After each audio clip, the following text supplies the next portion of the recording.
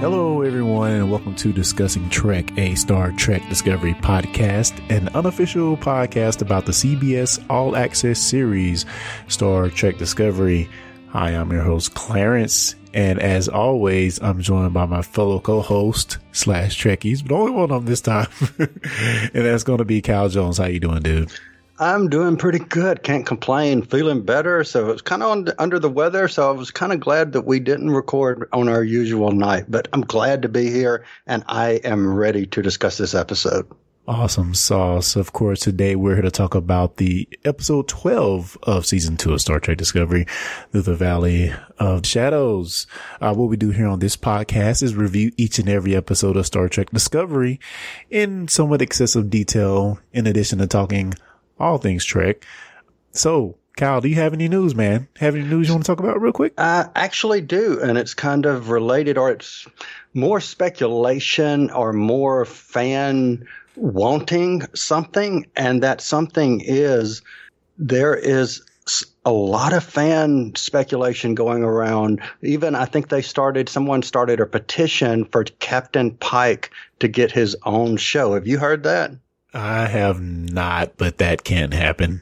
So what do you think? It could happen, but no. Well, I do think a Captain Pike series would be interested. Nah, man, we need to kind of stick with what we got already. We have so many different series that are proposed right now. I don't think we need yet another. So I don't know. But I love Anson Mount as Pike though. Okay, well, I will meet it halfway in the middle and say if they did a feature length on CBS All Access with him and Spock, the Spock we're seeing now, I'd be all for it. You know? Yeah, I definitely could see a movie, like just a 2-hour, like you said, feature length film. I could definitely go for that. That would be great. Agreed. Maybe even showing the rest of the vision we got in this episode, play that whole thing out. I think it'd be pretty awesome. Oh, and see, now you've whet my appetite. That would be cool. Yeah, do it. Just 2 hours. We can make it happen, right? Yeah. So that means anyone listening to us needs to start going online and saying, we want more Captain Pike in a 2-hour movie. Yes. Let's frame it just a little bit differently. Exactly. So I also have just a little bit of news. DS9 documentary, What We Left Behind, coming to theaters in May, I think May 13th. And I'll just read the copy here as it reads on treknews.net.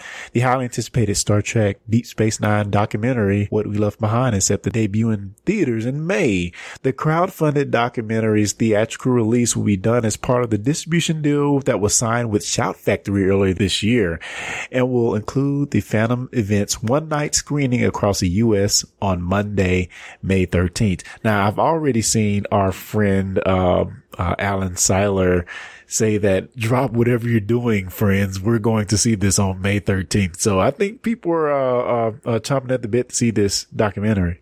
So my question is, since we are not in Atlanta where our friend Alan Seiler is, are we dropping what we're doing to go see this? Yeah, probably not. But I do want to see it though. So I do want to see it too. Yeah, I agree.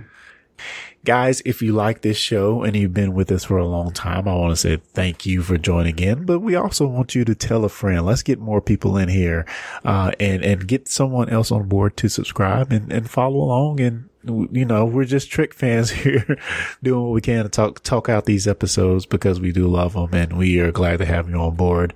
So Kyle Jones, are you ready to get into our review of Through the Valley? I am more than ready. I've been waiting to talk about this. So yes, 100%. So Star Trek Discovery, Through the Valley of Shadows, series 2 or season 2, episode 12, which aired April 4th, 2019, directed by Douglas Aronofsky, who also directed The Sound of Thunder and Lethe, and also the short track The Brightest Star. A fourth signal leads the USS Discovery to an insular world where Pike is forced to make a life-changing choice. Burnham and Spock investigate a Section 31 ship gone rogue, leading to a discovery with catastrophic consequences, as I say very badly. So, Cal, let's go ahead and just get your high-level view of this episode. What are your overall thoughts? overall thoughts is, once again, I am loving Discovery more and more the more I watch it. I love the fact that it dealt with time. You know, I know we've had recent conversations on this show talking about our other co-hosts not liking time. Well, you know, I'm a big Doctor Who fan. I've got to love my time here. And I like some of the way they presented the Klingon crystals, and I thought that was cool. So I really enjoyed this episode. What about you? I'm curious. Yes, I too really enjoyed this episode. I think it tied a lot of, not really tied loose ends because we knew what would happen to Pike eventually anyway. But I do like how they shed a little bit more light onto that event, you know, let us visually see some of it, which I thought was fantastic, and just shows Pike's fortitude, maybe that's the wrong word, as a Starfleet captain, to always do the right thing. So I love that about the episode. I also love the Burnham Spock adventure, which we'll get into.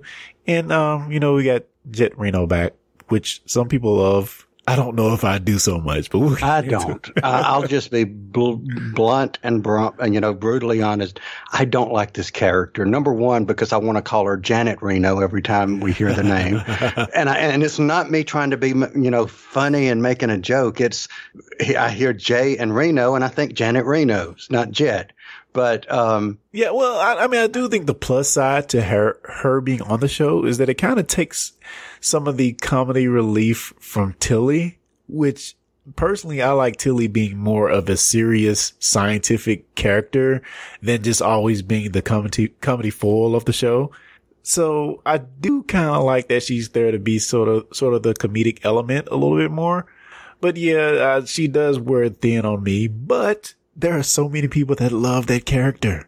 Yes. And you know what? If everything is for what I like or everything is for what you like, then it's going to be a boring show. That's what makes any show good, is having that diversity. So, and she brings that as a character. Yeah, well, let's go ahead and get into her arc in this episode, which is kind of small, but we can discuss it. Spoilers. Red alert. All hands stand to battle stations. What gives you the right? You cannot destroy an idea. At ease before you sprain something. So we see where she comes in to console Stamets in the mess hall, which I do like this scene because it shows a lot of the crew interacting, which really, really fun. What do you think she's being a little bit too pushy and trying to get Stamets to mend the fences here?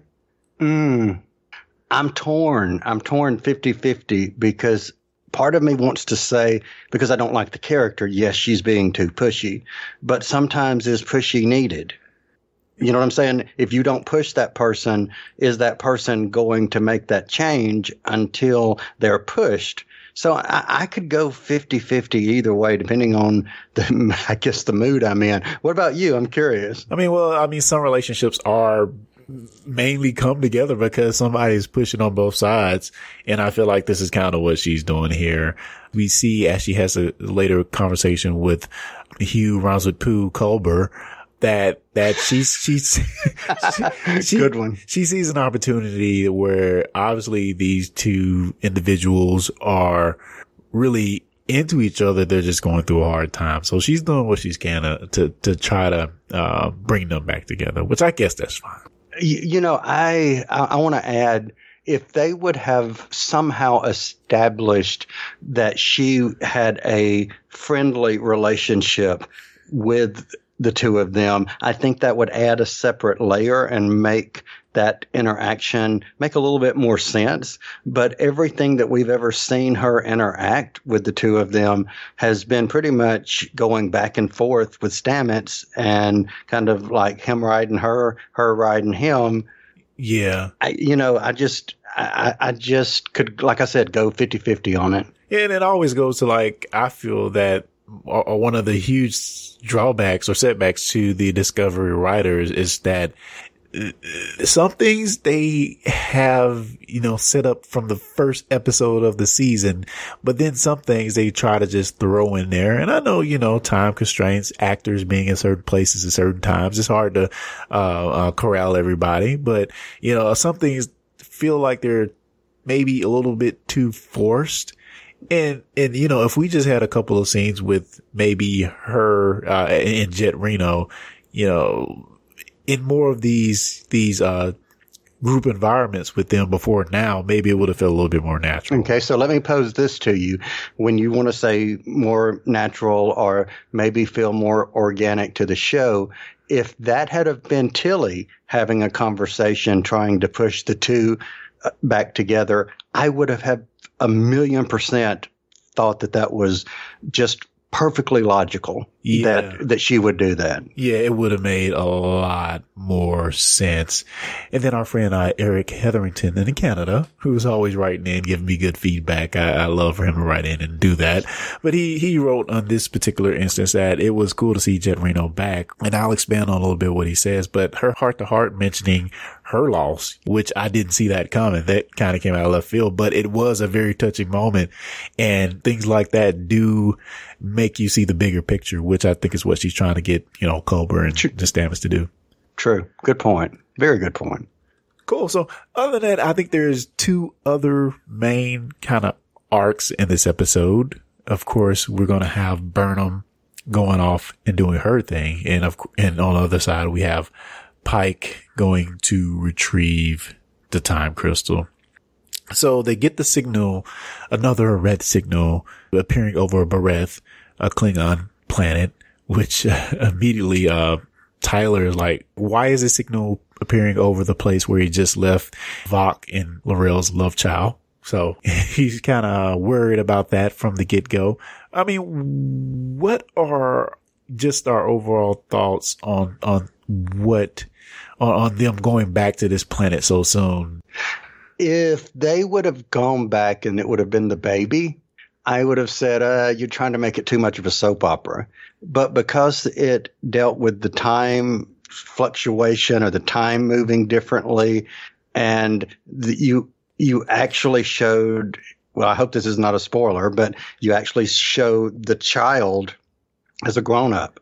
Yeah. And, having seen that, I almost felt like that they were trying to make this character's being come full circle and say, okay, well, the next time they go back to the planet, he's an old man, and the next time he's dead. Oh, wow. That would be cool. That would be freaking cool. So I just thought it was really a good way to show the power of those crystals. But instead of just saying, well, you can't stay on the planet, and if you stay on the planet too long, you're going to start aging, so you can't stay down here long. That wouldn't have been very real to me. But seeing, what I was expecting to be a baby and seeing it as an adult, I think that made the crystals have a lot more weight than what they might have had otherwise. Yeah, and we don't know if that effect of, coming back in 2 months and it's a full grown person, is that applicable to everything, or was it just him? Because didn't Tyler grow up on that planet, or Vok? And he makes no mention of these time crystals when it's brought up at any time until now. So it just feels kind of weird. So maybe let me speculate this. If they live inside the city, they are special and maybe they age differently. But if they live outside the city, out in the borderlands, I might call it, then they're just like any other Klingon or alien. I don't know. Well, I don't think it is the city, because they made the statement that the monastery is the only man-made structure on the planet. So maybe just the keepers of the crystals have this unique ability, and maybe Tyler wasn't a keeper of the crystal. I don't know. So maybe they're called Klingon lords instead of time lords. Oh, I knew what you were going for. I just refused to acknowledge. Indulge me. I refuse to acknowledge that. And you've been saving that one all week. Yes, I have. Oh, yes, I have. The Chancellor L'Rell meets up with Discovery, and we figure that Tyler nor L'Rell can go down to the planet because, Tyler's supposed to be dead, and so is his son. So he can't make any appearances, but to that point, like he's like a member of Section 31, and I know they're not supposed to ever be seen, but he's been on Discovery for like a long time. You think the news would get out somehow, but be that as it may, Captain Pike chooses to go down to Bereth. What do you think they want to do with the time crystal? Because he seems like it's imperative that he goes down here to retrieve that time crystal. What do you think he's aiming to do once he gets it? Okay, so my initial thought would be that they would use the time crystal to go and retrieve Burnham's mother from wherever it is that she's in the future. But going back to, I think, what we said on our last episode, what if going back into the past and preventing her from going to the future, or preventing the control user interface from being created, or whatever the case may be, maybe that creates a domino effect that all these other things don't happen because control's not there. Yeah. So I'm kind of torn, curious. What about you? That's where I get confused, because it would seem that Control eventually obtaining this Charon data was an eventuality that was going to happen regardless if Mama Burnham, Gabrielle Burnham, had ever went to the future at all. Because the first time she went, she noticed that everything was destroyed. So I don't know if allowing her not to go to the future would prevent it. I guess it's kind of, I don't know if her going to the future is what causes it, or it was going to happen anyway. I guess that would be how I would frame it. So is that like a sort of almost a paradox to some degree? Because is she creating it? Because I think that's what you're saying. Yeah. By going, is she creating it? Yeah, I don't think she is, but it could be. I guess we don't have a clear assessment of that at this point. Good point. I mean, good way to say it. So I don't know. I think they could use the time crystal in a few ways. They could use it to send the Discovery into the future. But in my opinion, if we're going to take what happens in the short trek Calypso into account, I still think that Discovery is going to be left in a nebula somewhere for 1,000 years. I still think that's going to happen. Now, are they going to put the time crystal on it and then leave it in a nebula for Mama Burnham to eventually get on there and use the time crystal to send a suit in the future like they're going to do anyway? I don't know. I'm kind of confused on it. So, what if the character? Okay, so she's on a planet, right?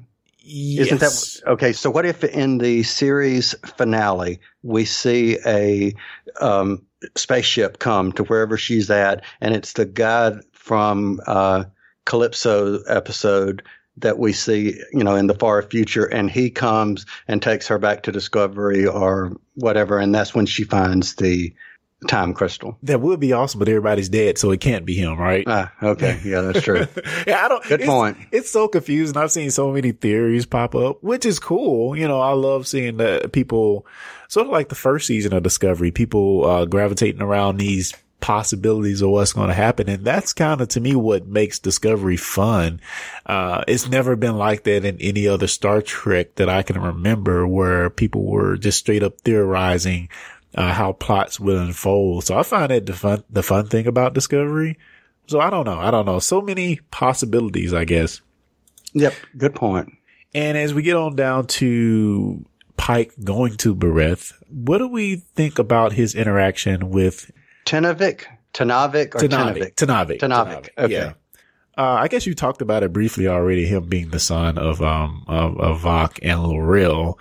And the twist, you said you liked that actual twist. I did like it. I didn't know that it was the son at first. That was kind of a shock. I do like there is a look about him. And the first thing I saw for any Babylon 5 fans that are listening, the first time I saw him with in fullness, I was like, wow, he looks like a Minbari. Really? Yeah, he looked like the headpiece. The lens. Yeah, the headpiece thing. Production note, the same guy who plays Cole, who played Cole Shaw as well early in this season. Kenneth Mitchell is actually playing Tenavik there as well. So he's has a lot of Klingon reoccurring roles, which is kind of awesome. Cool. But yeah, I liked him. I liked his character. I liked, the presentation, and I liked being able to figure out who he was and having that, oh, that is cool moment. So yeah, I liked him. Yeah. So I guess now I want to get into Pike not backing down and having this determination to retrieve this time crystal. Man. So Mama Burnham already alluded to Pike's fate. She said, I know more about you, but you wouldn't want to know it, or something to that effect. And man, Pike has to face his destiny, rather bleak destiny, head on, which we know from Menagerie 1 and 2 from TOS, which I think we've talked about on this episode, on this show already. Yes. But man, having to face that destiny, and I think, and maybe you can chime in if you have any comments, but I think maybe one of the coolest things about Pike, we've talked about him all season being like the model Starfleet captain. And which is so funny because I feel like we were thinking that same thing of Georgiou, the real Captain Georgiou, or the prime Captain Georgiou, before this season came along. But man, Pike just exudes this, everything a captain should be through and through, this certain amount of honor. And he talks about the different points of compassion, sacrifice, service, love. And man, Pike just looks the Valley of the Shadow of Death head on and says, regardless of what's going to happen to me, I have to do this. And we see this, what we hear about in TOS. He has his accident with Delta radiation as he's the fleet captain at this point. And, it restricts him to this life support chair. So this is what I consider to be one of the times when you use a character that has been around for so many years, but that regardless of how much we think we know about, the writers are able to interject something that adds another layer to it, but doesn't detract, take away, or diminish the story that was already existing. Yeah. And I loved the fact that we found out that this character knew for maybe 5 years, 10 years, 20 years, however many years, he knew that this was coming, or speculated that this was coming, and still made the choices that he did. I think it strengthens and makes this a much more vibrant character. That's my 2 cents. It puts, I agree 100% with what you just said. It puts so many layers on top of what we knew from 4 episodes into a 40-year-old show. It puts so many layers on his fate, knowing you're going to die. It's different. Okay, something happens to you and you have to live with it, but knowing in advance, like you said, maybe 5, 10, whatever, however many years, knowing that fate awaits you, and what drives you to still choose that fate is, goes back to the need of the many. And he's willing as a Starfleet captain to look that head on and still make the choice to do what he has to do, for the Federation. And again, just exudes everything you would want in a captain. Yes. Agreed. 100%. Yeah. I was going to ask, do you think they're just they're just making him like the God captain now? Like I think they are, but I love it. I love every minute of it. But, at the same time, I think Pike is not without faults. We see where he, maybe makes some rash decisions. Maybe he goes against protocol a few times like every captain does, but still everything about him exudes that beacon on a hill captain that we all would want to see. So just awesome. I think that it is another clever writing of, and I'll go back to what my news item was from the very beginning. You've introduced a character and within 11, 12 episodes, I should say reintroduced a character. And in those set episodes, you have a fan base who's clamoring for more, and you have 2 reviewers sitting here reviewing this episode, talking about how awesome this character is, which I think from the writing perspective, when this character leaves at some point in Discovery Future, it just makes that leaving that much more impactful because we actually like and care about this character. Yeah, and supposedly we know that he won't come back from season 2. I hope that's not a spoiler, but it's been in the news everywhere for the past few weeks. So yeah, he's probably not going to be back, which is another sad thing. So maybe reason for that petition to bring him back for a feature-length film. Yep. So speaking of capturing Christopher Pike, I was looking up at fandom.com and I am looking at his bio as, biography on this site. And it looks like Anson Mount played the character in the years 2257 and the years 2266. And then it says that Sean Kinney, and this would be the scene from the original series that we're referring to, which is 2267. So it's right around the corner for him in his time stream. So we may see it in this season. That would be sad if that's how he goes out, that he saves someone and that's how he leaves. That would be harsh. Yeah. So he retrieves the crystal and we'll see what they do with that in the next episode, I guess. Indeed. And real quick before I talk about the Burnham Spock arc, it was awesome for him to come back and give that information to L'Rell and Tyler and then tell them that Tenavik is grown and he's doing well. And here's your torchbearer medallion or whatever it is, emblem. And I just loved every minute of those scenes there. I thought they were great. So I have a question. I'm curious for you about that scene. Yeah. Do you think that the aging of him was to, again, going back to my comment about not making it a soap opera, that you didn't want there to be that love triangle of, I can't be with Tyler. I'm Burnham saying I can't be with Tyler because he's got a baby with L'Rell and I'm not going to be. Do you think that was part of the reason, or do you think that had anything to do with it? You know what? I think you could say that, but as we see in this episode, when he actually eventually confesses to Burnham that he has his love child, Burnham doesn't even flinch. She is past all of that. And I think that kind of shows the type of person Burnham is becoming, where it seems like before that would have been the nail in the coffin for them.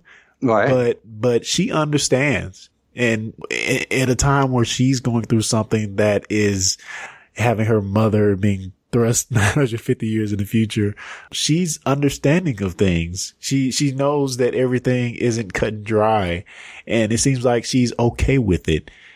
And as far as it releasing him, I think it does to a certain amount, even though I don't think it affects Burnham's opinion. I do think it releases him a certain amount because it's different from having a little kid versus having a grown kid running around.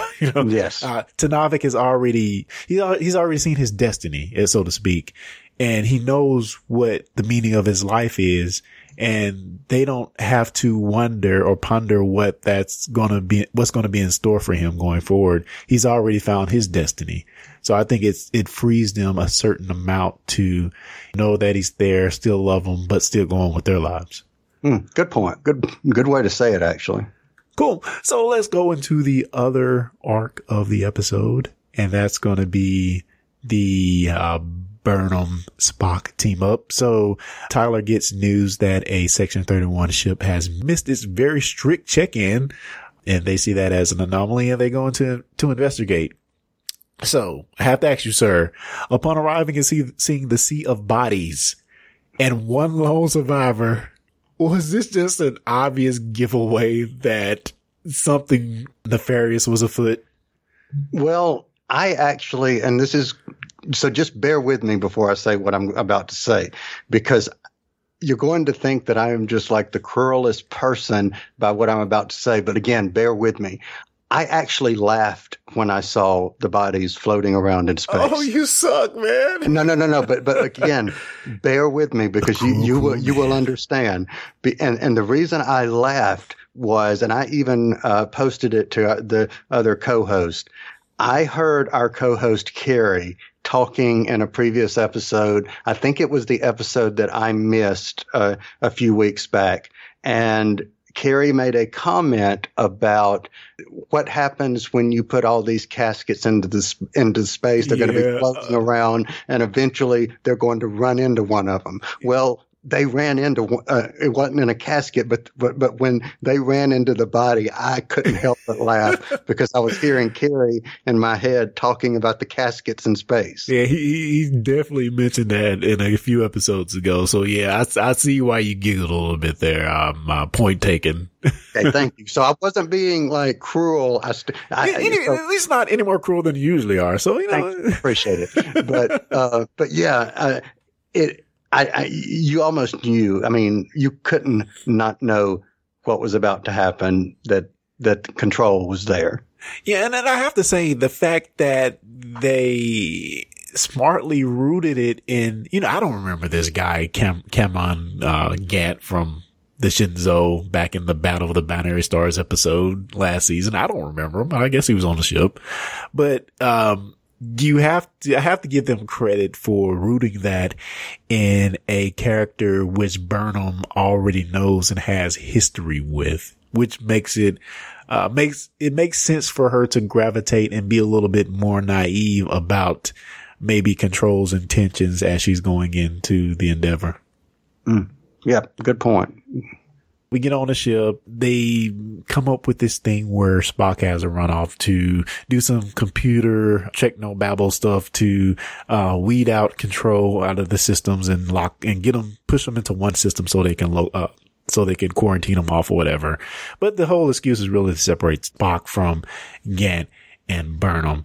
And, Burnham fights again. Do you think we had way too many Burnham fights this season, or are you loving it? I love seeing Burnham in the scene she's in. She steals the scene, and I love seeing her and Spock together. So whether they're playing chess or whether they are fighting to the death, to fighting someone else to the death, I'm all on board. So Sonequa she's always awesome.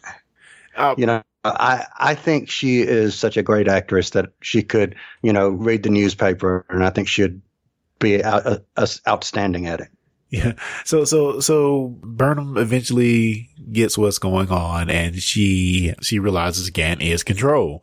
Now, let me ask you, do you remember the scene where he has her pinned down and he has like the nanoprobes in the syringe right above her eye? Do you remember that? Yes. Yeah. Why didn't he just I know he probably wanted to thrust the syringe in her eye and squirt the nanoprobes in, but wouldn't it have been the same thing of just squirting the liquid onto her eye, maybe? Wouldn't it have come with the same thing? I think. I don't know.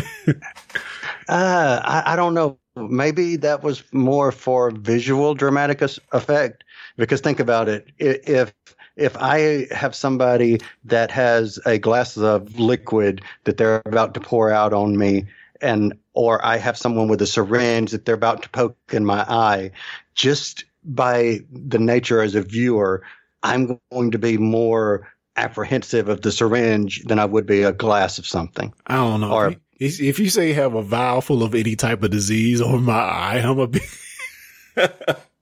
I could give you that, but still, there's just something about a visual thing. Think about it. More people are, I would say, scared of a syringe than just a vial. Yeah, and maybe it has to penetrate the bloodstream or something in order to work. So maybe I will give them that much. But I thought he would have just squirted a little bit in her eye anyway. Anyway, so we get that scene, and then eventually, they fight, and Burnham narrowly escapes as the nanoprobes pour out of Gant's body.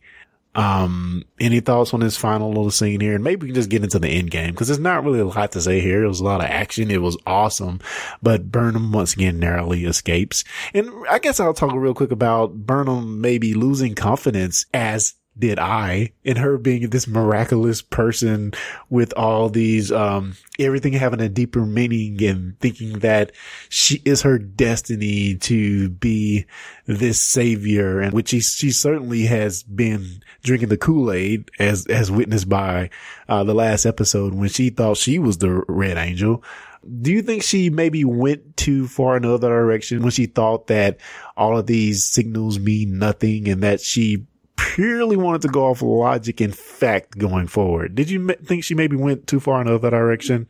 No, I actually saw someone trying to process, I don't know what's happening. I've seen my mother, who I thought was dead, and I am going to go logical because there's too much emotion. We've got to survive this. I saw it more as a coping mechanism, not necessarily just, well, if I'm not going to be the end all be all of all time, then, I'm going to go in the other direction. I saw it more coping mechanism. Yeah, I have to agree. I do think she should have still been looking for deeper meaning and stuff, but I will agree that it always should have been based off of scientific fact. I can see why you would think that these signals and doing these things would have you to think it has deeper meaning, but I don't know.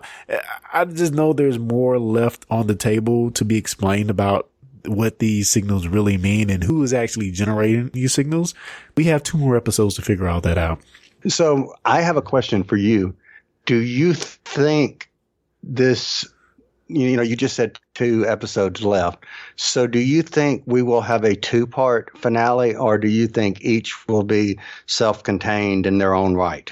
They might be connected as every episode this season has been connected to a certain extent. So, I don't know if I don't think it'd be any different from the episodes we've had thus far, because they've all been connected anyway. Yeah, I agree. I don't think we're going to get that to be continued. I just think it'll end and we'll go into the finale. Speaking of continued and the next episode, which if you saw the preview, spoilers, if you did not see the preview, we're going to briefly talk about that. We're going to Zahia. Did you notice that from the preview? So you're going to tell me about the preview because that is something I have not seen. Oh, I'm sorry. I won't spoil it. No. I want to be spoiled. So tell me. Well, there's one scene on the preview that shows Pike standing in front of the view screen and Zahia is actually on the screen. And there's also been production pictures, official, preview pictures that came out, which shows Poe, Queen Poe, from the short trek Runaway, actually coming back to the Discovery. So, Poe is going to make a reappearance. So this might be the episode where they tie in the other short treks. Now, I don't know about the Harry Mudd one. I don't see how that one's going to tie in at all, but looks like they're going to tie in the other 2 short treks, very shortly here. So that should be very interesting. Yes. And again, we've only got 2 episodes. So if whatever they're going to do, they're going to have to do it quickly. Cool. Yeah, I totally agree, sir. Any other takeaways from this episode? I am going to go into my broken record mode and restate this is by far, hands down, one of the best Star Treks I think I have seen. So I look forward to the next episode, and I look forward to season 3 and whatever else they've got Star Trek coming, because this just seems like a resurgence of Star Trek and in a good way. So yeah, that's my summary. It's definitely going to feel like a slow time when upcoming later this year, we're going to have the Lower Decks cartoon and other short treks debuting later this year, as well as the Picard series. I think is either early next year or later this year. I'm not sure on the time frame. I think they started shooting actually a couple of days ago. So, there's a lot of Trek coming down the pike, and I'm on board for it, man. Yep. And just the idea that we will be seeing all these years later in a TV show, not in a movie, in a TV show, Jean-Luc Picard. That shouldn't make anybody excited that's a Star Trek fan. Well, man, on that, I've been watching a lot of TNG lately, and I've seen Picard. Well, I've seen Patrick Stewart lately as well. He looks so much older. And I hope they do him justice on screen, but he looks so much older now, which he is. What, he's like in the late 70s or mid to late 70s? Probably. So, man, I hope it's good. I hope it's good. And they have been announcing some of the cast members that are going to join them. I wish I had their names on hand here, but they have announced several of the cast members that are going to be joining them on this series. So, yeah, which they're young people. So maybe he's going to be like the old mentor mentoring these young bucks into shape. It could be interesting. I don't know. I'm going to speculate that some of the characters that will probably be returning, you won't hear about until the last minute, more for buzz for when the show actually airs. Yeah, certainly. And they can just sprinkle them in for all I care. They don't have to be like regulars. Now, one that I think that would be interestingly difficult to do, that I'd have to create a storyline for, is to explain why a robot looks older. Well, I think they've tried to explain it before by saying that, well, they did it with a gray streak in Data's hair because he said he wanted to be more distinguished or something. Gotcha. In a flash forward scene. So, I mean, they could probably explain it or do some CG goodness to make him look like he did before. So who knows? Who knows? Well, speaking of Cal, man, what have you been working on, podcast related or otherwise? Well, we just finished recording last night our review of Doctor Who Series 3. That is the 2007 series. So we were wrapping that up. And Lee Shackelford, our co-host on Discussing Who, also was on Discussing Comics. And we talked about the very beginning of Captain Marvel, and I'm not talking about Carol Danvers. So those two episodes will be coming out later this week, or you can, depending on when you're listening to this episode, check out Discussing Who or Discussing Comics and let us know what you think. So what about you? What else are you working on? Well, I'll first say that I can't wait to hear you guys gush over Captain Marvel. I bowed out of that conversation because I didn't want to catch any spoilers from the movie, but I can't wait to listen because I know Lee Shackelford is a huge fan of the real Captain Marvel. So I will say this. Other than me making a comment on the acting, that is the only thing we said about the movie. We stayed in the 30s, 40s, 50s, 60s, and talked literally Captain Marvel history. Awesome sauce. Well, what I'm going to suggest you guys go and check out is the Relativity Podcast, which you can find in any of your various podcatchers. Just search for Relativity Podcast. And you can also find it at relativitypodcast.com. And yeah, I am really, even though I'm on it. I am a voice actor on that show. I love it so much, and I've been pining for the next episode, even though I kind of know what's going to happen. So, Lee's just doing a wonderful job with the Relativity Podcast. And I suggest anybody who, wants to hear a science fiction audio serial for your ears and mind to head on over to relativitypodcast.com. The only thing I would add to what you just said, you guys are in season 4 of that. So you have anyone listening, you can go and check it out from the very beginning all the way back to season 1. And you can watch or listen. You can watch it on YouTube. You can listen to an episode in 15, 20, 25 minutes. So, it's no time commitment, but 100% enjoyable. Yeah. And I also say anybody that has feedback about this episode, things we didn't mention, things we brushed over, what we got wrong, please send that feedback into fans@discussingtrek.com or hit us up on any of the social medias @discussingtrek. Thank you guys for joining me and Cal, for the rest of the crew that are not here, Carrie, Jonathan, and Jeremy. Until next time, live long and prosper.